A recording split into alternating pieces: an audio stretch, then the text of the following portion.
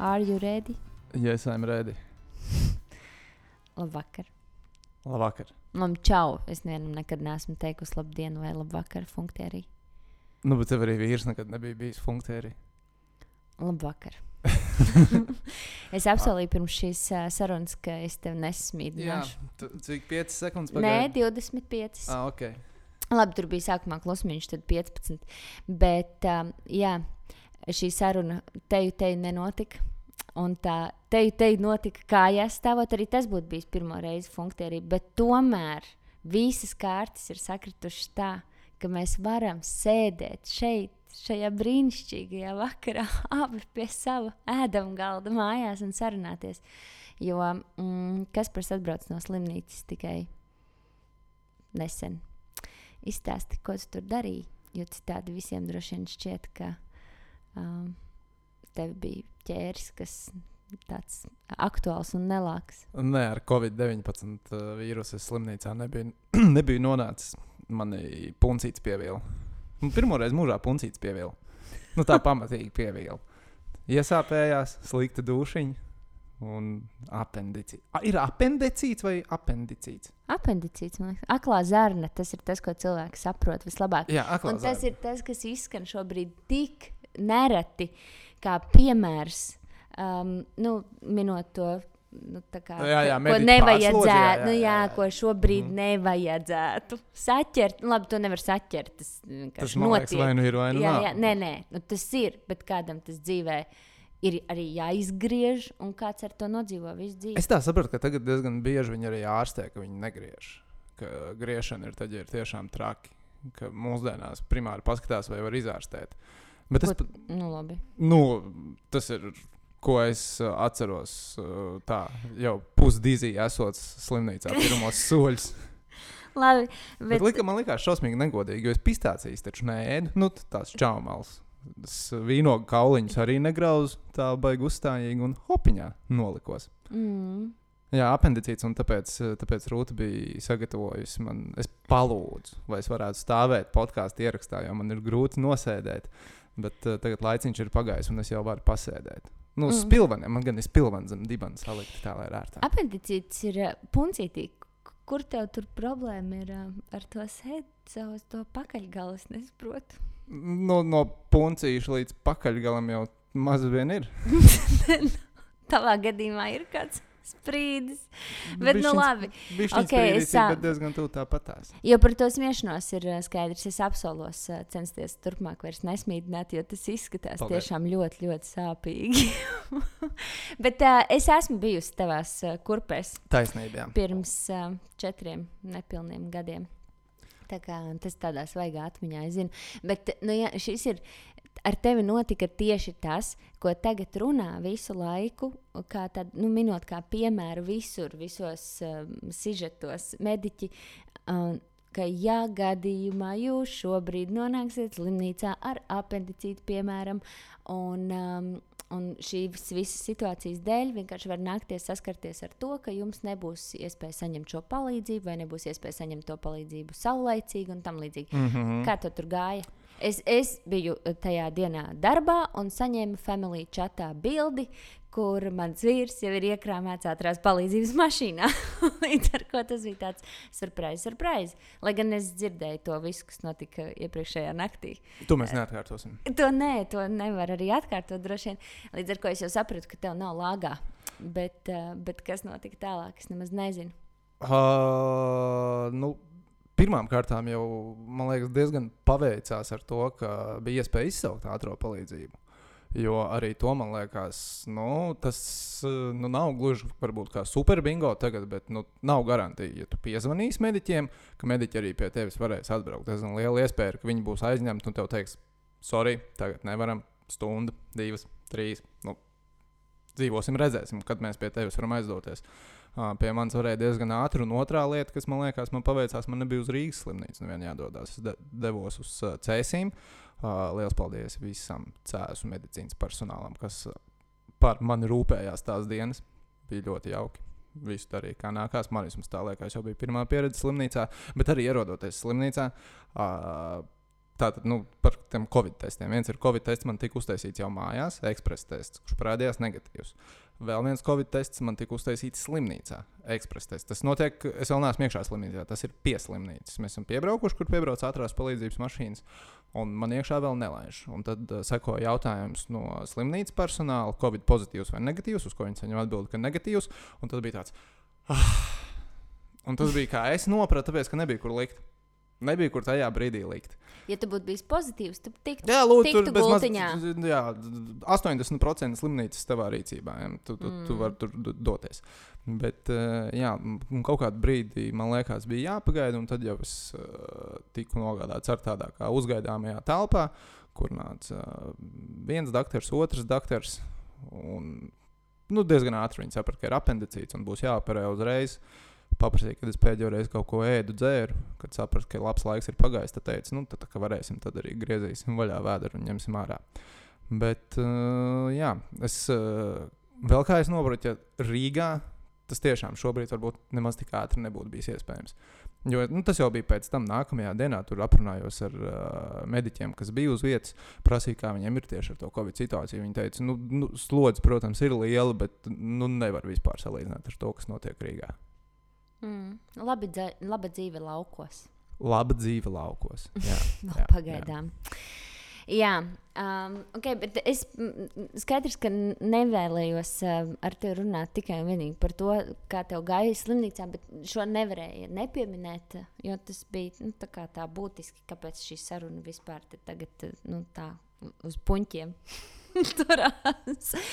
Zini kā, es visus savus funkciju viesus esmu uzrunājusi un ar viņiem sarunājusies tā iemesla dēļ, ka viņi ir cilvēki, kurus, kā es, tā arī citi uzskata par veiksmīgiem piemēriem. Un mēs varam no viņiem ko mācīties. Un, jā, tieši tā, ko mācīties. Un viņos ir vērts ieklausīties. Un es tevi neaicinu uz sarunu tā iemesla dēļ, ka... Nevienu citu jau nevar tagad dabūt, vai ne? Pirmkārt var. Bet tas ir tas, ko es tev gribu sacīt. Ka tas nav tas iemesls, ka man gribas vienkārši ar tevi tagad pasēdēt un ne par ko parunāt. Man gribas ar tevi runāt tām dēļ, ka es arī tevi, protams, un tāpat arī citi uzskatām par veiksmīgu piemēru. Bet... Jauki dzirdēt no sievas. Vai ne? Jā. Bet... tas būtu mazliet muļķīgi, ja es tagad sāktu stāstīt, kāpēc tu man šķieti tur veiksmīgs un tāds, un vispār piemērs un tam līdzīgi. Es ļaušu tev to prieku. Kā tev šķiet? Es neesmu dzirdējis visu tavas funkciju epizodes, es atzīšos. Bet es esmu dzirdējis stipri vairāk funkciju, nekā tu esi dzirdējis manu face-off, man liekas. Labi. Viss šit... Cik face... Beidzās. Šis ja? Ir beidzies. Ja? Okay. Tagad beidzās šī saruna. Mm-hmm. Tam dēļ lūdzu. Tu esi viesis vispār ar kādu. Come on. Savācies. Tātad, kāpēc es esmu cienīgs būt šeit? Ja? Jā, arī dzen. Zini kā, man liekas, to, cik mēs definējam, cik cilvēks ir veiksmīgs un cik no viņa var mācīties, to ir tā grūti pateikt. Man liekas, par profesionālo jomu, es domāju. Ja cilvēks dara to, kas viņam sagādā prieku, un tu no tā vari dabūt taustāmu labumu, arī nevienmēr obligāti taustāms labums ir vajadzīgs. Man liekas, ja tu savu dzīvi dzīvo tā, ka tu esi priecīgs un tu esi apmierināts ar to, ko tu dari savā profesionālajā karjerā, tad tu esi veiksmīgs. Tad tu esi veiksmīgs piemērs. Tad citiem, kas varbūt skatās uz to tavu karjeru, var teikt, hei, skatieties, redziet, kā viņam ir. Mēs nezinām, ko viņš varbūt dara, bet pajautājiet, tas, ko viņš dara, tas strādā. Jo viņš ir priecīgs, ir veiksmīgs, tāpēc. Jo viņš ir priecīgs ar to, ko viņš dara. Un es katrā ziņā esmu priecīgs ar to, ko es savā darbā daru. Tu nav kočs kaut kāds vai pakluso izgājis kaut kādas kursiņas? Nē, tas man vēl priekšā. Pirmoreiz slimnīcā pabija, varbūt pirmoreiz arī pie kāda koča varētu pabīt. Nē, es domāju, tu pats tā kā samācījies visu tā štēls. Bet tu esi priecīgs par to, ko tu dari. Tas ir pilnīgi skaidrs, kaut vai ielūkojoties mūsu ģimenes kalendārā. Tur tu biežāk esi darbā kā mājās. Tas nav kā pārmetums. Bet tas skaidrs, ka darīt darbu, piemēram, ceļoties 4 no rīta, piemēram, atgriežoties mājās pēc darba, nereti arī 1, 2 naktī, dienas stundas vēl pa vidam strādājot un tam līdzīgi, labi, viena lieta ir kaut kāds jaunības maksimālisms, kas tev šķiet jau aiz muguras, bet otrs, tas neturās tikai un vienīgi uz entuziasmu. Tur tiešām ir tā kā dzīvi jāmīl savs darbs, riktīgi jāpatīk, lai strādātu tā, kā tu, jo tu strādā, tā kā zirgs zina. Tu strādā daudz, kas par es strādāju daudz, jā, es piekritīšu, ka es strādāju daudz, bet tu neesi pirmais, protams, cilvēks, kas man saka to, hei, kā tu vari pavilkt, kā vispār, Tas klasisks jautājums visiem rīta cilvēkiem, kur parādās kadrā arī vakarā vēl. Tad vienmēr jautā, hei, how you do that? Man liekas, ka cilvēkam var iemācīt visu, un cilvēks var pierast pie visu. Jautājums ir, cik ātri un cik viegli viņam tas sanāk. Par agrējiem rītiem, man liekas, pirmos 2 gadus pilnīgi noteikti, kad es vēl negāju kadrā, kad strādāju video montāžā, pilnīgi aizmitis iekāpu pie Ernesta Busiņā, kas bija šoferis LNT.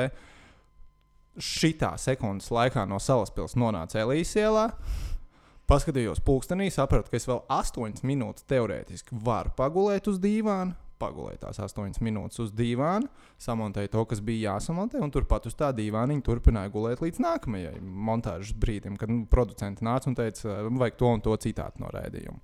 Un, man liekas, kā 2 gadi tā pagāja. Tas bija tas pierašanas periods tieši par tādiem rītiem.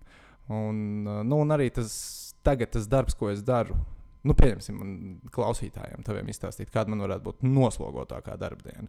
Tad parastā ir otrdiena. Īstenībā otrdienas ir visnoslogotākās. Jā, otrdienas manas mīļākās dienas. Jā, tad manas nav. Jā, tad viņa nav. Tad manas nav, pavisam noteikti.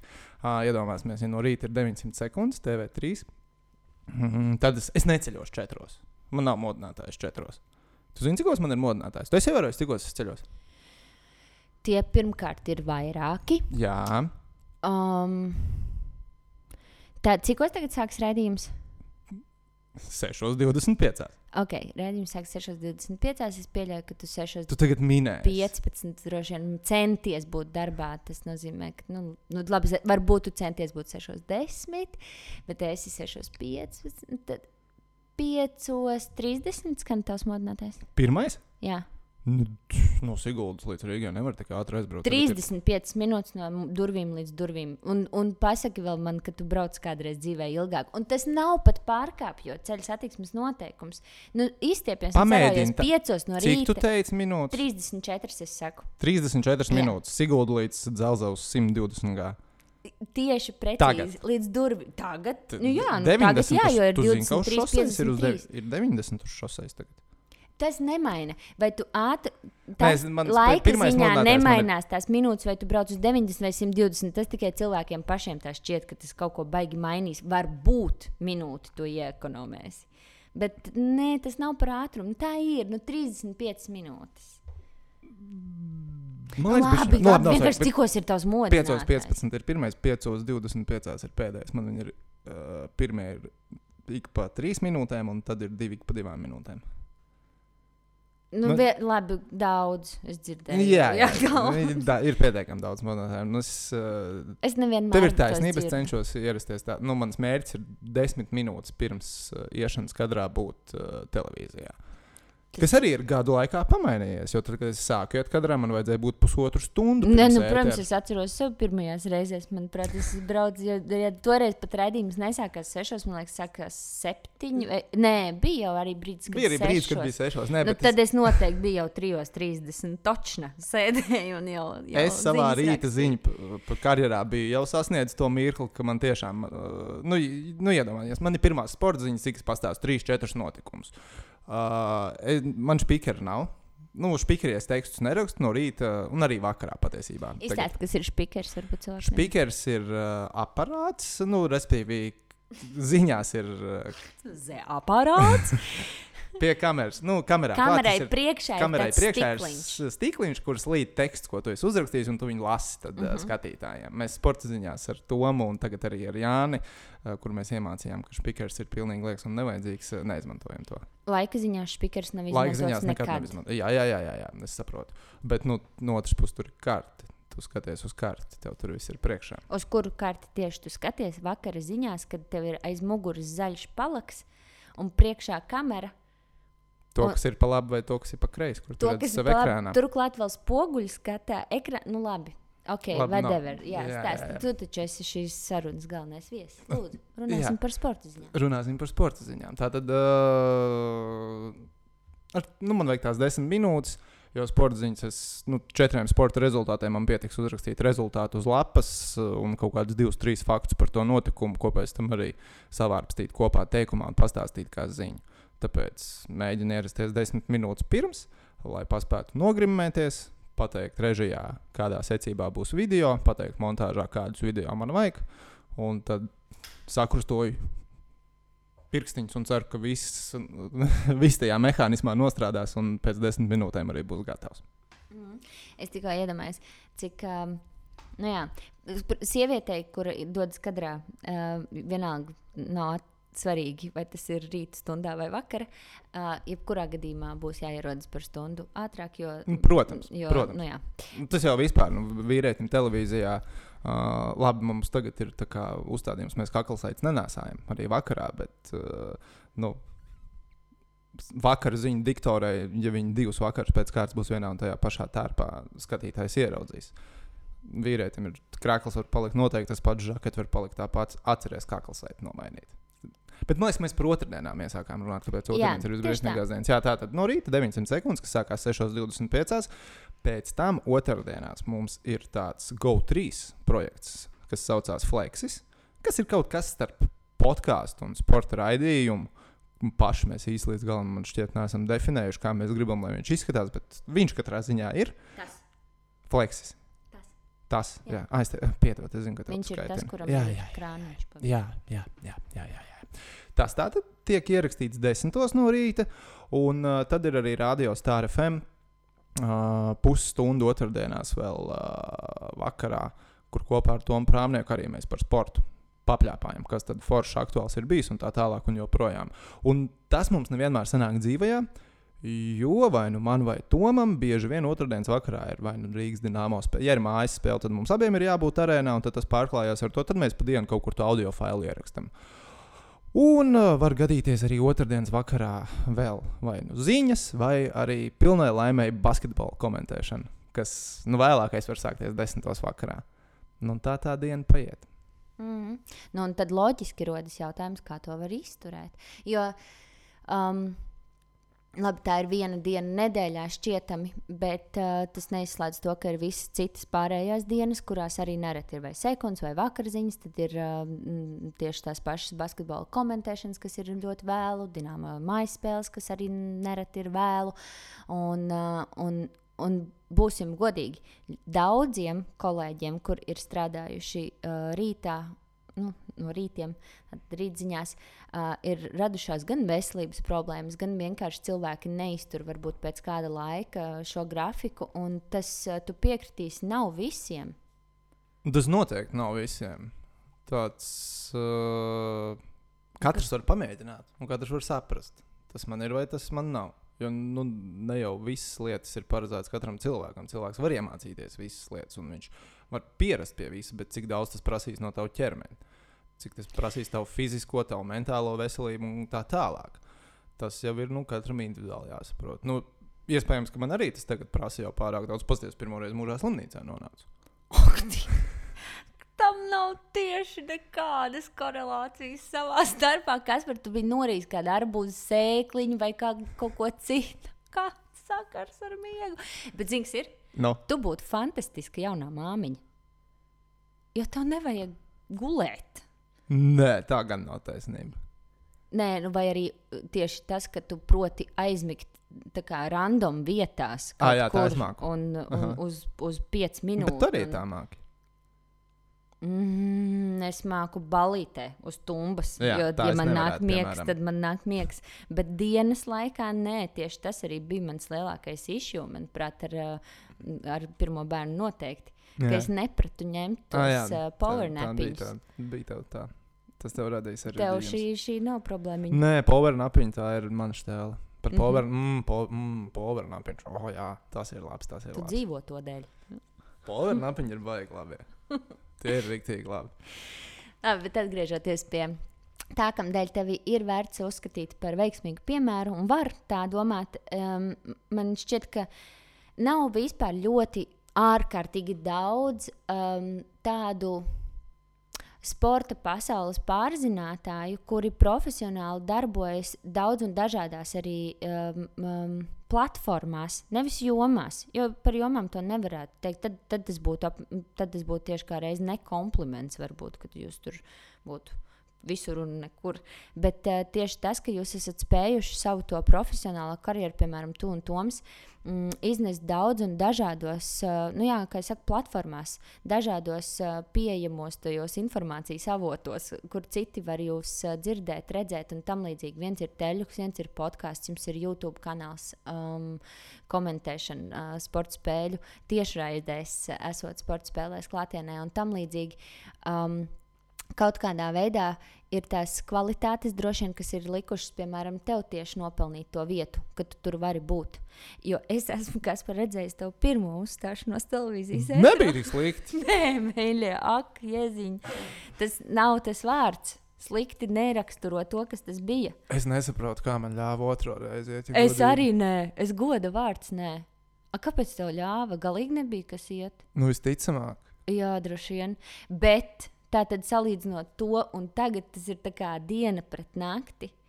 Tu kaut ko, labi, pieredze, tas ir viens. Es tagad domāju, kā varbūt tā klausītāja vai klausītājs, kuram nevar visiem patikt, visi cilvēki. Nezinu, viņš ir ieradzis skatīties TV3 ziņas, skatās arī sporta ziņas, un es neesmu tas cilvēks, kas viņam patīk. Viņš tagad pie sevis domā, jēziņ, bija vēl sliktāk. Jā, arī tā. Tiešām bija galīgi švaki. Bija ļoti slikti. Jā, bet labi, tas bija arī pirms +500. 700. Tu zini, kad man bija pirmais ēteris vispār? Jā, tad, kad cik es biju vecs, tad tu zini? Ūsas vēl neauga. Droši vien jau. Labi, es pārspīlēju, bet tiešām ļoti sen. Tu nebija kaut kāds vidusskolēns? Aha. Bija 18 gadi. Es vēl 11. klasē gāju. Crazy īstenībā, ka palaidi. Tas ir tiešām labi. Bet tā bija tāda bišķiņa banāna republika, un tur varēja visu kaut ko mūsdienās. Šodien tā nevar atļauties. Es nezinu. Jo padomā, man bija 18 gadi. Cik man ir tagad? 31. Ja? Okay, jā, būs decembrī 32. Jā. Tātad ir 13 gadi atpakaļ. Pirms 13 gadiem, jā. Pirms 13 gadiem tas bija. Pirms 13 gadiem. Bija televīzija, bija radio. And that's about it. Vai ne? Jā. Man liekas, tagad, katrā ziņā tad sabiedrības uzmanība tam bija krietni lielāka. Krietni vairāk cilvēku skatījās televīziju nekā skatās tagad. Un teorētiski no arī tai atlasē vajadzēja būt bišķiņ brangākai, kā ir tagad. Labi, tur bija ļoti daudz apstākļus aktīvs, bet tas cilvēks, kas bija toreiz ēterā, nav tas šodien, kas sēž tajā pašā krēslā, tāpēc tas nav gluži salīdzināms, bet tā tad ir kaut kas, kas ir noticis par šiem gadiem, ko tu esi darījis, kas tev pašam šķiet varētu būt tie, varbūt galvenie atslēgas tādi mirkļi, vai tevis paša kaut kādas izrādītas iniciatīvas, vai tā ir tiešām bijis vai tas ir tavs tāds aicinājums, tāda riktīga vēlme. Es šito gribu darīt, es gribu būt tur, un tāpēc es darīšu, nezinu, visu arvien labāk un jaudīgāk. Vai kā tu nonāc no viena projekta otrā? Kā tu tur ieslīdi visu laiku? Kā tu kāp pa karjeras kāpnēm, tas būtu loģiskāk, droši vien man uzdot šādi jautājumi. Bet tā ir, jūs visu laiku kaut kā, jo tie kadri jau pa lielam ir tie, kas ir, un tad viņi vienkārši apauga ar tādu bagātīgāku spēju buķeti. Un tā ir arī ar tevi. Nu, daudz kur un daudzās no visādiem tādiem, nu, tieši par karjeru runājot, līkločiem un kāpnītēm kaut kādām, ja tā var teikt, diezgan neapzināti. Patiešām diezgan neapzināti. Labi, ņemsim to pašu sporta ziņu lasīšanu, vadīšanu. Tas bija, jo es jau televīzijā biju kā tehniskais, kā video inženieris. Ar to, vai, hei, Kaspar, vai tu gribētu pamēģināt sporta ziņas lasīt, rīta raidījumu producents pajautāja, tāpēc, ka viņas redzēja, ka paralēli montāžai es internetā skatos kaut kādus tur sporta mājaslapas, un tajā brīdī bija tikai Lauris no rītiem gatavs nākt, un vienam ņemt visus rītus ir nereāli, tas nav iespējams. Tur nedēļa, tur 2 nedēļas, mēnesis, diez vai vajadzēja vēl kādu. Es atgādināšu, ka tad, kad es pieslēdzos laikziņām, es strādāju mēnesi no vietas, jo Talbergs aizbrauca uz Ameriku un Māris piedzemdēja bērnu, bet Māris sieva. Un Kristīnai Garklāvai, manuprāt, ir šāds te pats stāsts ar, es negribu samaloties, bet pusgads vai tik tas nav, ka viņi ir strādājuši pilnīgi visus rītus pēc kārtas. Bet, tā kā ir kaut kāda, protams, ekstra izņēmuma. Ekstra izņēmuma ir kaut kāda, bet tā ilgtermiņā tas diez vai strādā. Jo prāmnieks arī tagad rauj jau gandrīz mēnesi. Prāmnieks tagad rauj jau principā mēnesi. Jo mēs bijām nedēļu izbraukuši no valsts. Un tad paspēja vienu rītu atgriezties, un tad atnāca apendicīts. Ja domāju, cik stulbi būtu bijis, ja būtu apendicīts Turcijā. Tas būtu bijis ļoti, ļoti slikti. Tas nebūtu bijis labi, visticamāk. Tāpēc droši vien Turcijā tas jā, es zinu, no kā tas ir. Nē. Labi, mēs palikām pie kā? Par tiem karjeras kaut kādām kāpumiem, kur es saku, ka diezgan liela, tāda nevarētu. Es neteiktu, ka tā bija mērķtiecība. Tas bija, nezinu, pareizajā vietā, pareizajā laikā, pareizā glāze ar pareizajiem cilvēkiem izdzert vai kaut kas tāds varbūt pat. Piemēram, par tām sporta ziņām, tur bija, ka paprasīja, vai negribētu pamēģināt. Jā, labi, kāpēc ne? Un arī ar to pašu ideju, kāpēc ne? Un tā darīju, un tā sāku darīt, un darās joprojām, gan rītos, gan vakaros, vai ne? Vēl uzskatāmāk, man liekas, ir ar komentēšanu basketbolu, spēļu komentēšanu. Tas notika 2015. gadā, pirmās spēles es komentēju basketbolam. 2015. gada septembrī Rīgā notika Eiropas čempions basītī, tad es vēl nekomentēju basītī. Bet tā kā tiesības uz basketbola čempionātu bija, neatceros, kā tad saucās. Tad LNT, TV3, tai pašai Tad bija MTG, laikam, jā. Un tika nolemts, ka LNT kanālā rādīs Eiropas čempionu basītī, tur tās intervijas jāņem, kurš tur no sporta, kādu savējo vajadzētu. LNT sēja, lai ņem tās intervijas. Studijā būs Puča ar Višņēvicu, bet kaut kāda LNT sēja tur tajā visā pasākumā vajag. Tā kā no Jāņa Trauberga, Laura Lisbovska un Edgara Barbaka basītī, es laikam tā kā visdziļāk, es zinu, kā pats spēlējis, tomēr izlasē bijis Dairim Bartānam Latvijas čempionu titulās matņēmis 8 gadu vecumā, bet tomēr. Tad tur strādāju uz tām tiešraidēm, kas man ļoti patika. Tas bija tiešām superīgi. Tā īstenībā, man liekas, bija pēdējā reize, kad es atceros tādu reālu uztraukumu pirms darba. Pirms tiešraides. Tāds reāls satraukums un kaut kāda blackout vai arī kaut kas tāds. Un to visu vadīja Toms Circens. Kaut kā ar viņu mēs tur runājam vārds pa vārdam, un viņš saka, varbūt tu gribi pamēģināt basketbolu komentēt. Jā, protams. Viņš, ok. Un tā tas viss arī paliek. Beidzās Eiropas čempions kaut kā, beidzās tā Rīgas daļa, un mēs ar tevi un draugiem atceries, mēs bijām kafejnīcā. Vienreiz bijām, jā. Vienreiz esam bijuši. Jūs arī esat bijuši kafejnīcā ar draugiem? Tas bija Burgā, mēs bijām Burgā. Un man zvana un prasa, kāpēc tu neesi pārraidē. Kur tu esi? 9 vakarā. Man ne mazākās nojausmas, es atceros tādu reizi tagad, jā. Jā, un es saku, kādā pārraidē? Un saku, tu esi basketbolā ielikts Excel failā, tev ir jākomentē spēle, kur tu esi? Burgā, viskiju dzeru. Tad tu nebūsi, jā? Nē. Labi, davai. Tad nākamajā rītā es zvanīju Circenim, prasu, kas notiek. Man bija jābūt. Viņš, ja ka tev bija jābūt, es tev tak bija ielicis, mums ir tāds Excel fails, kur tiek salikts grafiks. Tu grafikā bija ielikts. Kādā grafikā? Viņš, pareizi, es tev neizstāstīju. Nu, ja mēs arēnā parunājāmies, es izdomāju, ka es tev ielikšu un aizmiršu tev pateikt. Nu, tu paskaties, es tev aizsūtīšu linku, tur Google Docs ir, un tur tam grafikam pasako līdzi, tur būs jābrauc, jākomentē spēles. Nu, tā tas sākās, jā, ar komentēšanu. Veiksmīgs sākums. Diezgan veiksmīgs sākums, jā. Bet lai nav tā, ka visur es uz čuju buju, nu tikai tā. Es gribēju to jautāt, jā. Jā, tad tā mērķtiecīgi īstenībā ir podkāsts. Podkāsts bija tas, ko es gribēju mērķtiecīgi.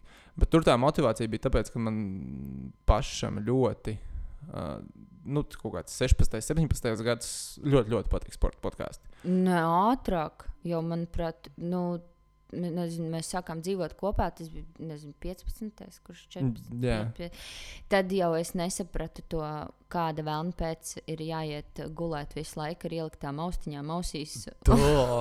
Jā, un tā arī es iepazinu podkāstu pasauli, pateicoties tev. Nav par ko, jā. Un tad es kaut kā vienkārši vienā brīdī sāku domāt, viens būtu tik forši, ja tajā Apple podkāstā būtu manējais podkāsts. Un tad mēs ar Edgaru Barbaku kaut kā sākām runāt un izdomājām, jā, davai, taisam. Un tur pagāja kāds laiks, kamēr izkāļojām, kā to tehniski var izdarīt. Un, jā, 2017. Gada augustā tad mums arī tapa pirmais podkāsts. Tas saucās Dvīnska un Barbaka sporta podkāsts. Oriģināli.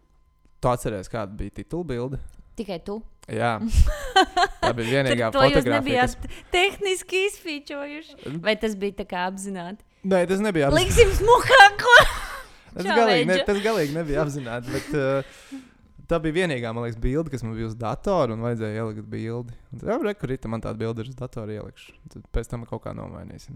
Jauks kolēģis, tu biji Edžam. Jā, jūs varētu vismaz selfiju ātri uztaisīt.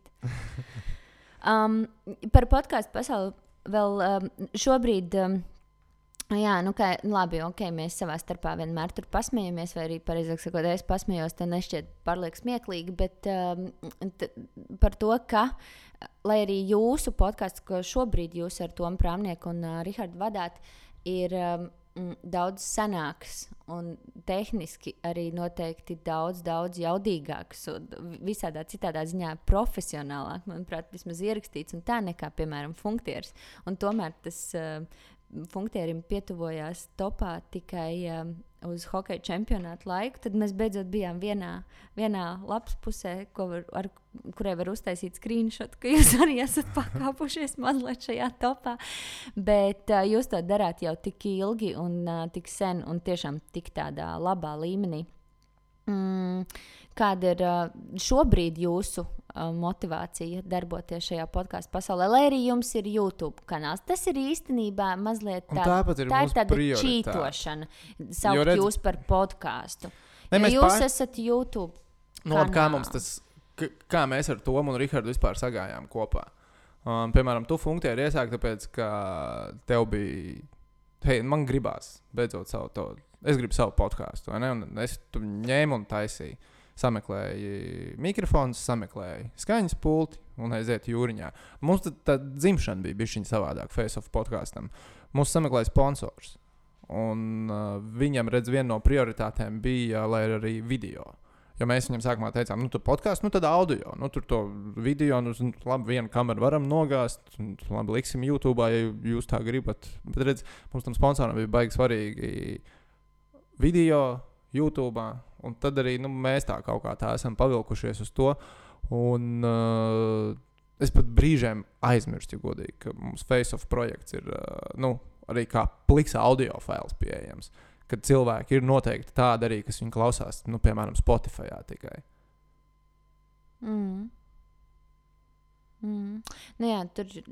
Labi. Par podkāstu monetizēšanu un tam līdzīgi es to droši vien pajautāšu aizkadrā. Mēs atgriezīsimies atkal pie šīs tēmas. Skaidrs, ka noskaidrojām, ka tu dari tiešām daudz visvisādu lietu dažādās platformās. Un tad man gribas tev pajautāt, kā tev šķiet, kas ir tas, ko tu redzi, kas turpmāk un tuvākajā vai tālākajā, nākotnē būs tas, kas svinēs uzvaras. Kas būs tās platformas, kur kur vērts tagad vispār ieguldīties un kurā virzienā doties? Ko tu pats, piemēram, gribēsi no visa tā, ko tu šobrīd dari, vairāk attīstīt un kur tu sevi jau vairāk ieguldi? Tas ir baigi atkarīgs no jomas, kas tas ir par produktu. Jo, piemēram, man viss, ko es daru, ir atkarīgs profesionālajā jomā. Tas ir sports. Sports vienmēr tiks pieprasīts tagad un uzreiz. Ja notiek pasaules čempionāts hokejā, tad tas ir aktuāli tagad un uzreiz. Kuras ir tās platformas, kuras tiešraidē var redzēt Latvijas hokeju? Kur var noreaģēt ātri? Kur var ātri reaģēt? Tieši tāpat ar ziņām. Tās ir tās platformas tagad un uzreiz. Kuras ir tās platformas, kas spēj piedāvāt? Ir notikums, paiet 5 sekundes, un tas jau ir nonācis pie auditorijas. Bet,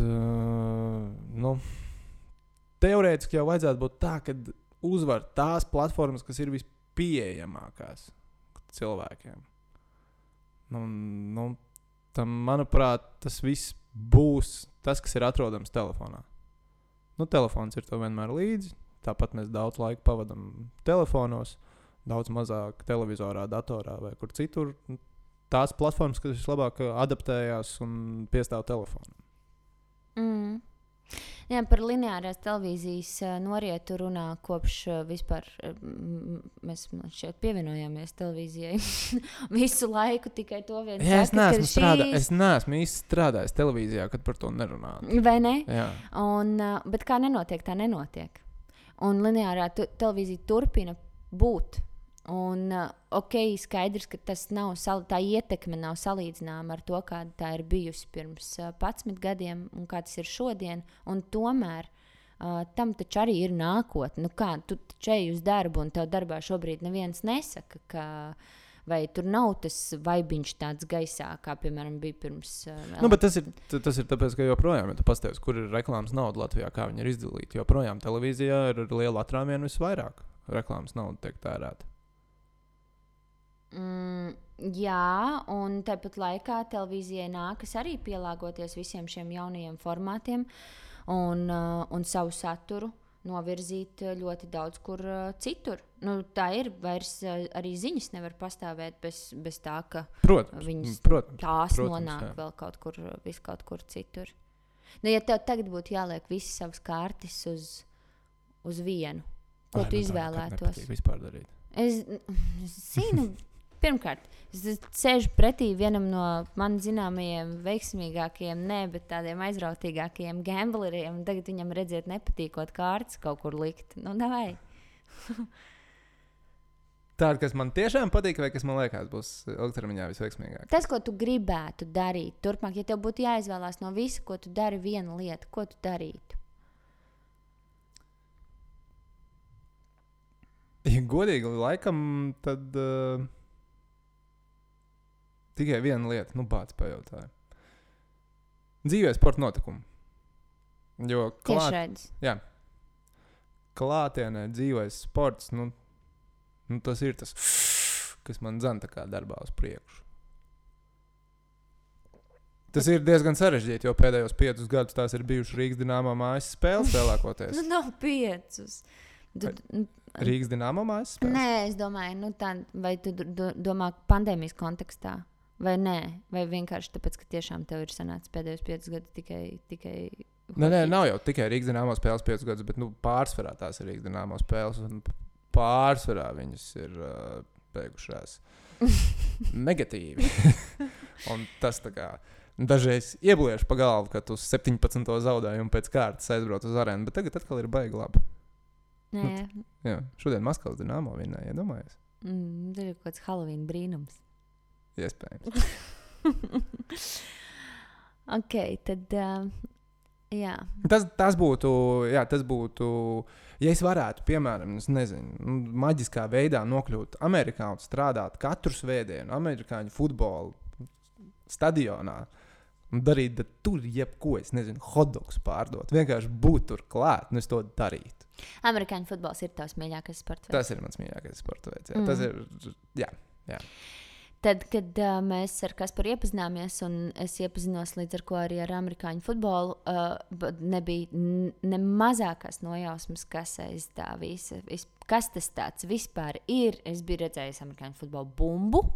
Kādreiz dzīvē, kaut kur filmās, kaut ko par un ap amerikāņu futbolu, bet neko arī vairāk par to nezināju.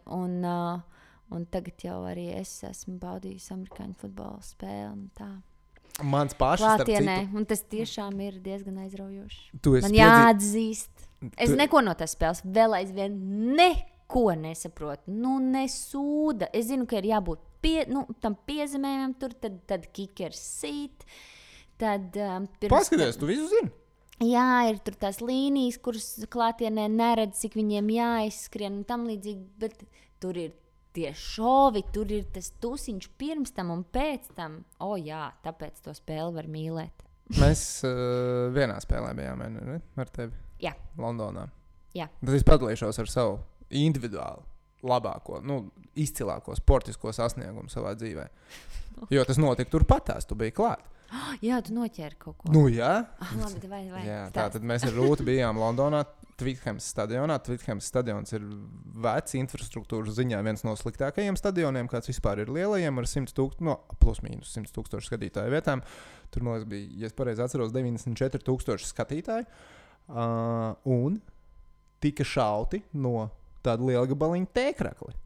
Un es noķēru vienu tēkrakli. Labi, viņus izšāva droši vien kādus 50 vismaz, bet viena alga. 50 pret 94,000 iespēja, ka es noķeršu tēkrakli. Un es noķēru. Es palicos un noķēru. Es aizpagājuši. Kad mēs drēbi šķirojām. Bija tie, kad tu man līki teicis, ko tev vajag, ko tev nevajag uz mīskasti. Izmet ārā viņu. Nokalpojas. Tagad tas stāv te nodots tur tajā tekstilu pārstrādes konteinerī. Otro dzīvi atradīs. Tieši tā. Atradīs otro dzīvi. Tieši tā. Brinišķīgi. Ar stāstu. Eleganti. Es pirms mūsu šīs sarunas biju ielikusi arī Instagramā to jautājumu lodziņu. Varbūt cilvēkiem ir kāds jautājums tev vai mums kopā vai kaut kā tam līdzīgi. Un ir pāris. Gribi kādu? Bet, protams. Laižam. Tur gan ir skaidrs, ka daudz tādi personīgāk un vairāk par tavu privāto dzīvi kā par tavu karjeru, bet tā kā mēs par to neesam līdz šim runājuši šajā sarunā, lai iet, ne? Labi, par to, kā mēs iepazināmies, to jūs droši vien varat izlasīt 159 intervijās, bet... Īsa atbild darbā. Jā, netīšām. Kas ir tava bērnības vai tīņu gadu spilgtākā blēņa vai nedarbs, par ko tu sarksti vēl joprojām? Es biju vispār tāds godīgs paipuisīts. Salīdzinoši. Tāds, kāds tu esi vēl aizvien? Man nepatīk pārkāpt noteikumus. Es jūtos ļoti nekomfortabli. Tā tas ir, jā. Jā. Tāds baigās blēņas. Līdz ar to tādas spilgtas laikam nav bijušas. Šausmīgi garlaicīgi, man liekas, vai ne? Ārkārtīgi. Klau, bet par šo runājot, ir taču tā, vismaz kaut kādā dzīves brīdī, ka... vīriešiem gribas būt tiem bad boys un tā kā mazliet tādi. Tikko atcerējos, jā, man bija tāds viens moments, kad man sagribējās būt bad boys. Pārdzīvoju pēc tam ļoti ilgi. Tātad man bija 5, 6, 7, kaut kā aptuveni. Neatceros, vai es jau gāju skolā vai negāju skolā, bet kopā ar brālēnu un māsīcu, manu mammu un krustmāti, mēs bijām Dailes teātrī uz izrādi. Un es gribēju šausmīgi nobaltot savam brālēnam un māsīcei, ka es varu nozagt konfekts, kurš, man liekas, pavēlts, starp citu īstenībā tur stāvēja, tāds ledenītis. Un tāda es tā ļoti uzmanīgi, lai neviens neredz, viņus no šķīvļa paņēmu, sagrābu un parādīju, re, kas man ir. Un tā, arī pats visi sapēdu. Un es pēc tam nenormāli pārdzīvoju par to, ka es esmu zadzis. Un tas man grauza tik ļoti, tik kapitāli grauza. Tas bija kaut kāds vasaras sākums, un tajā vasarā Inikšos laukos, Latgalē es piegāju pie komunas baznīcā. Un kas līdz ar sevi nāca ar pirmo grēku sūdzi. Un tajā grēksūdī tas bija vienīgais, ko es stāstīju. Un tu nevari iedomāties, kā man svīda plaukts, kā es biju satraucies, kad es mācītājiem stāstīju, ka es esmu Dailes teātrī konfekts zadzis. Kas nu tagad būs, vai es degšu Ellas liesmās, kas ar mani notiks? Un viņš man pasaka, aizēja noskaita 3 tos tur, 2 tos tur, un viss būs ok. Tad bija, tā tas strādā. Brīnišķīga mācība. Eleganti. Jā, nu bet zadzis baigi vairs neesmu neko. Bet tu taču, tev ir uzreiz tā kā tas risinājums. Jā, man tas tik ļoti, tas man tā nenostrādāja, ka es varu savārīt sūdus un aiziet izsūdzēt grēkus un viss būs kārtībā. Man liekas, īstenībā tā bija viena no 2 reizēm mūžā, kad es esmu sūdzējis grēkus. Kas bija otrā? Es neatceros, bet kaut kad vecmams iedvesmots. Iedvesmots ir īstais vārds. Jā, arī. Un devos un sastāstīja. Bet tas nebija tā, ka tu tur ģībi un gāzies tajā baznīcā? Nē, ģību un gāzos es ejot pie tās pašas komunas. Brīnišķīga pieredze tev vispār ar kristietību. Jā. Nē, nu, bet tas jau diezgan likumsakarīgi. Tur tik daudz tās sveces ir priekšā baznīcā. Nu, jā, gaisa maz, skābekļi nav. Nokritu noģību. Tas bija, bet nē, tas nebija ejot pie komunas, tas bija ģenerāla mēģinājumā. 90% man klausītāji daži nav skaidrs, ko nozīmē iet pie komunas. Bet, man, ja godīgi, pašam arī līdz galam nav skaidrs. Ok, labi. Labā ziņa ir tā, ka kāzās tu nenoģībi. Kāzās es nenoģību. Jā, tas bija tajā pašā baznīcā, kur es noģību, tāpēc es biju diezgan satraucies par tādu scenāriju, iespējamo. Bet runājot par tiem... par to bad boy momentu. Jā, ir kaut kāds tiešām tas mirklis, manuprāt, kad vīriešiem šķiet, ka būt mazliet tādam kaut kādam tādam šarpākam ir feināk, jo meitenēm, es tā ļoti stereotipiski, meitenēm tā kā patīk tie puikas, kas ir tādi žiprīgāki, bet precams materiāls tomēr vienmēr paliek tas, kas ir tas labs cilvēks. Piekritīs. Grūti tā spriest no meitenes skatu punkta. Bet kur tevī vienkārši tas, tu tiešām, tā kā tu saki, tu esi vienmēr bijis, tu vienkārši esi ļoti labs cilvēks, tā kā tu nevari. Man riebīgas lietas ir grūti darīt. Jā, bet tāpat laikā tev ir paticis būt tur arī pirms mēs, piemēram, sākām tikties tādam baigam mačo. Es biju mačo, kad mēs sākām tikties? Tu biji tāds, kā puikas iziet ielās tur katru piekdienu, sestdienu, iekarot vecrīgu un tā.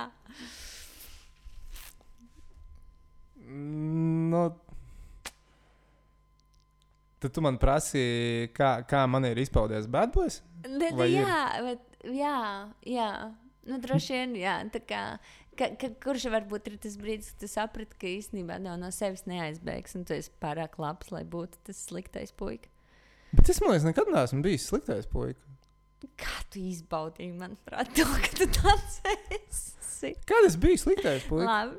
Šo mēs turpināsim pēc tam, kad es nospiedīšu off record. Tātad. Ir vēl Instagram jautājumi. Es sapratu. Jā. Gribi vēl Instagram jautājumu kādu? Tā, šo nē, to nē. Tiešām tas nelasu nevis tāpēc, ka tur pārāk personīgi, bet tāpēc, ka, manuprāt, tas tāds jau ir noiekts etaps. Vai nav mūžīga vēlme pēc dēliņa? Nav. Patiešām nav. Jo, šito arī man čom ir, tā kā runājuši, ko tā. Cik tā, kad dēls būs, ko tu tāds kā meitas. Tavām 8 meitām. Jā. Nē, es tā atjaukojot esmu teicis, ka, tā kā 4 ir tā robeža, jā. Ja man ir 4 meitas, tad es paspiežu roku, pasaku paldies, bija laba spēle, es mēģināju, bet, nebūs. Bet man nav tādas vēlmes bijušas. Tā, ka gribās sev dēlu. Es nezinu, tā... Tagad man pat ir, man šausmīgi patīk būt meiteņu tētim. Es esmu meiteņu tētis. Un man grūti iedomāties kaut kā savādāk.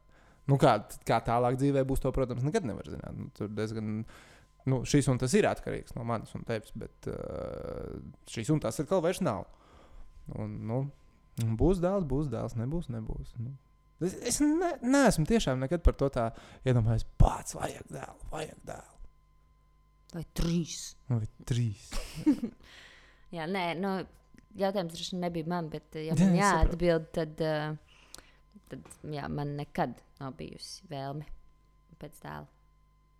Bet, tas ir atbildi tieši tāda pati. Es pat, kad Dora atceries, kā mums ar Doru bija?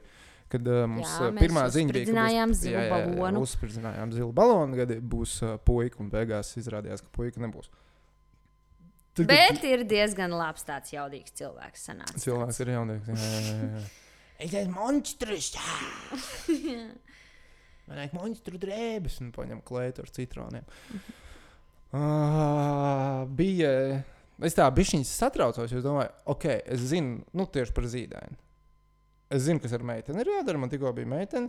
Kā es tagad ar to krāniņu būs? Kā tur kaut vai to pamperu nomainīt? Kā tur to kaku noslaucīt pareizi, lai nedod Dievs kaut kas neiekaist un tur neaizslaukt tur, kur nevajag. Tas ir abiem vienādi. Labi. Es... Lūdzu, nerojam šajā bērnu tēmā.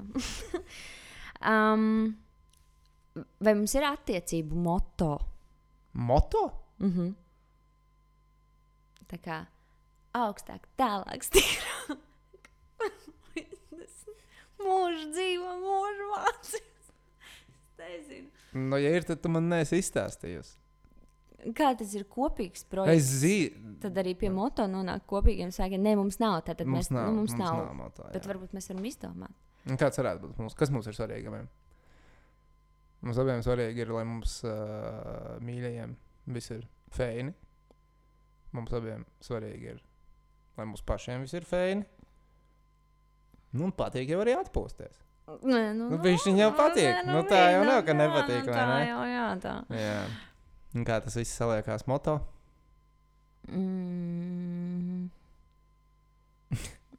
Kaspar, tu esi mūsu ģimenes smadzenes.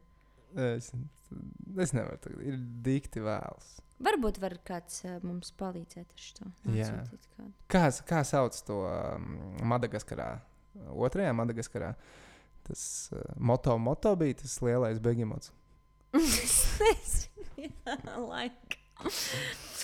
Ai, bet jā, ne par viņu. Vai mēs redzam viens otru kopā arī pēc 30 gadiem? To mēs esam tā kā diezgan izrunājuši arī līdz 96. Nē, tas ir stāsts par to, kā mēs noliksim karoti. Tas mums ir tā kā izplānots. Un tas notiks 96 gadu vecumā. Mēs neteiksim, kurā mirklī, bet vai mēs redzam viens otru kopā pēc 30 gadiem? Zini, kā man šķiet, es atbildēšu bišķiņu, un tad tu paturpini. Ka droši vien, vismaz no manas puses, man šķistu mazliet muļķīgi stāties šajā laulībā, ja es neredzētu mūs pēc 30 gadiem kopā. Tad droši vien tam īsti nav nekādas jēgas. Tas, ka dzīve notiek, tas, ka var visādi notikt, un tas, ka tu vari pieļaut dažādus scenārijus, tas ir skaidrs. Bet man šķiet, ka ļoti būtiski ir neiesēt sevi jau, pareizāk sakot, savā pakausī to domu jau startā, ka zin kā būs, tā būs, un tad jau manīs, cik ilgi tas būs un kā tas tur notiks un tam līdzīgi. Manuprāt, ja tu jau tā kā startā domā par to, tad jo tu vairāk arī savai zemapziņai lietas noticēt un pieņemt to, ka tiešām visādi jau būs. Es nesaku, ka ir vienkārši katru dienu tur jāceļās un jāiet gulēt ar domu, kā es sevi redzu kopā pēc 30 gadiem. Bet, manuprāt, tam nevajag uzlikt pārlieku lielu slodzi attiecībām kā tādām. Vienkārši let it go with the flow, un cik vēl anglicismus es varētu atrast šim, nezinu, bet lai notiek, lai lietas notiek. Bet jā, tam startā ir jau jābūt tā kā, vismaz no manas puses tam noteikti bija jābūt skaidri redzamam arī pēc 30 gadiem, jo citādāk man nešķistu jēdzīgi. Bet jā, Pasaki tu, un tad es vēl pateikšu vienu foršu lietu, ko es kaut kad nesen par attiecībām un tādu slogu, ko mēs tām uzkrāmējam, izlasīju. Īsā atbilde uz to jautājumu būtu jā, jo, pat man liekas, to īstenībā man jau nav ko papildināt tev uz teiktiem, ja godīgi. Jauki. Paldies. Bet tas, ko es tieši kā nesen lasīju, redzēju, un manā burbulī par to tika daudz runāts, ka mēs nevaram uzlikt, piemēram, otram cilvēkam attiecībās to slogu vai attiecībām kā tādām, to atbildību, ka šis mani piepilda, un viņš ir mans viss, un viņš ir mans piepildījums, un bez viņa es nevaru un neesmu nekas. Tas gan ir muļķīgi, jo ar to viņa kaut kas notiek, tad bam, tad viss apraujās arī tev, vai ne? Jā, un manuprāt, tur arī diezgan skaidrs, ka aprausies. Jo, ja tu tā kā dzīvo, jau var, ar to domu, ka tu tādā veidā tu pārliec atbildības. Piemēram, es teiktu, Kaspar, tu esi mans viss. Es tevis dēļ vispār te esmu šīs pasaules un dzīvoju. Tad, manuprāt, man dieniņtētiņā ar kādu atbildību tev tagad turpmāk ir jādzīvo, jo tu nes tā kā visu 100% atbildību par to, kā es šeit esmu uz šīs zemes un kā man te justies. Un ja es esmu vienmēr sakot nelaimīga vai kāda, tad tā ir tava atbildība. Un, manuprāt, tas ir tik netaisni. Otram to man liekas, uzkrāmē. ģimenei laulātajiem pāriem, tā ir jebkurā gadījumā. Tu esi, cik daudz, cik maz, bet tu esi atbildīgs arī par otru cilvēku un to, cik viņš ir priecīgs. Nē, skaidrs, ka tavas rīcības var likt otram kaut kā justies, vai tavi lēmumi, vai jebkas cits. Protams, par to jau nav nerunas. Es vienmēr esmu teikusi, ka es nenesu atbildību tikai par sevi, bet arī par tevi kaut kādā ziņā. Un ņemot vērā, ka, piemēram, tu arī esi publiskajā telpā cilvēks, kas ieņem savu lomu tur, es nevaru, piemēram, atļauties lietas, kuras, es zinu, būtu varbūt kaut kādā veidā arī ietekmētu tavu būšanu, piemēram, tavā darba vidē. Tu domā, ka Bet vai kādreiz tas līdz šim dzīvē ir arī tā strādājis, kad kaut kas notiek, un tu, nē, pagaidi, mans vīrs ir Kaspars Dvīnskis, es nevaru tagad šito darīt, lai gan man to gribās darīt. Nē, labi, jo tādā veidā jau es arī sev, piemēram, kas varētu būt tās, ko es nezinu, izdomāt šodien. Šī ir brīnišķīga diena, lai es plika izskrietu pa Vecrīgu, piemēram. Es jau pirmā doma nebūs, ka es to nedarīšu tāpēc, ka mans vīrs ir Kaspars Dvīnskis, bet es vienkārši droši vien pirmkārt baigi nevar iedomāties to situāciju, kurā mirklī tā doma vispār atnāk, bet tad vispirms es visticamāk padomāšu par to, kādas blaknes šis atstās uz manu dzīvi un manu profesionālo karjeru un manu būšanu sabiedrībā. Un pēc tam varbūt es sākšu domāt, ka tev arī nebūs baigi peini. Jo visticamāk kāds tev pajautās, tev trakā plikā tur Vecrīgā gadījumā nebija tava sieva. Tāda ir tā ķēdīte. Tāpēc jau tieši tā arī ir, kā es saku. Vispirms tā ir tava atbildība par savu jušanos, un tad tu vari likt kaut kā justies otram. Nevis pateikt, ka es šeit esmu tevis dēļ, kas vispār dzīvoju tevis dēļ. Cik skaisti un romantiski. Es nezinu, to var tā teikt vai nevar tagad tā teikt, bet vienkārši viena no tavām draudzenēm, protams, tā. Skrēja pliku pa Vecrīgu? Šķiet, ka nē. Ok, labi. Bet tieši šitā dažreiz savam vīram saka, mīļais, visu daru, lai tev būtu labi. Tas ir mans vienīgais sūtījums šajā dzīvē. Labi, tu tagad, nē, tu šobrīd aizstāvi vienkārši savu draugu. Šis vispār ir tikai 2 cilvēkiem domāts šitie 2 teikumi, tāpēc pārējiem klausītājiem tas nav būtiski. Klau, mēs esam pietuvojušies sarunas noslēgumam. Ko tu gribētu vispār pateikt? Jo tev ir dot iespēju runāt podkāstā, kur klausās vairāk kā tavu. Joki, labi joki. Es pat nepiekrīstu līdz galam. Jā, es zinu, tāpēc, ka... Jā, es zinu, YouTube'ā. Bet, ne tas, ko es gribētu. Es gribēju tikai pavilkt uz zobu. Bet, ko tu gribētu visiem savēlēt un novēlēt? Tagad, tikko novembris iesācies. Mums tāds drāgnies rudens priekšā. Ziemassvētku laiks, gada tumšais laiks. Un tam līdzīgi. Kāds būtu tavs vēlējums? Nu, tā kā es esmu principā tikko no slimnīcas izkāpis, tad es arī pēdējās dienās vairāk domāju par veselību. Pirmoreiz īsmā mūžā es tiešām domāju par veselību. Nu, tā kā, ka var sajiet galīgi šķērsām. Un ir moments, kad tu neko nevar izdarīt.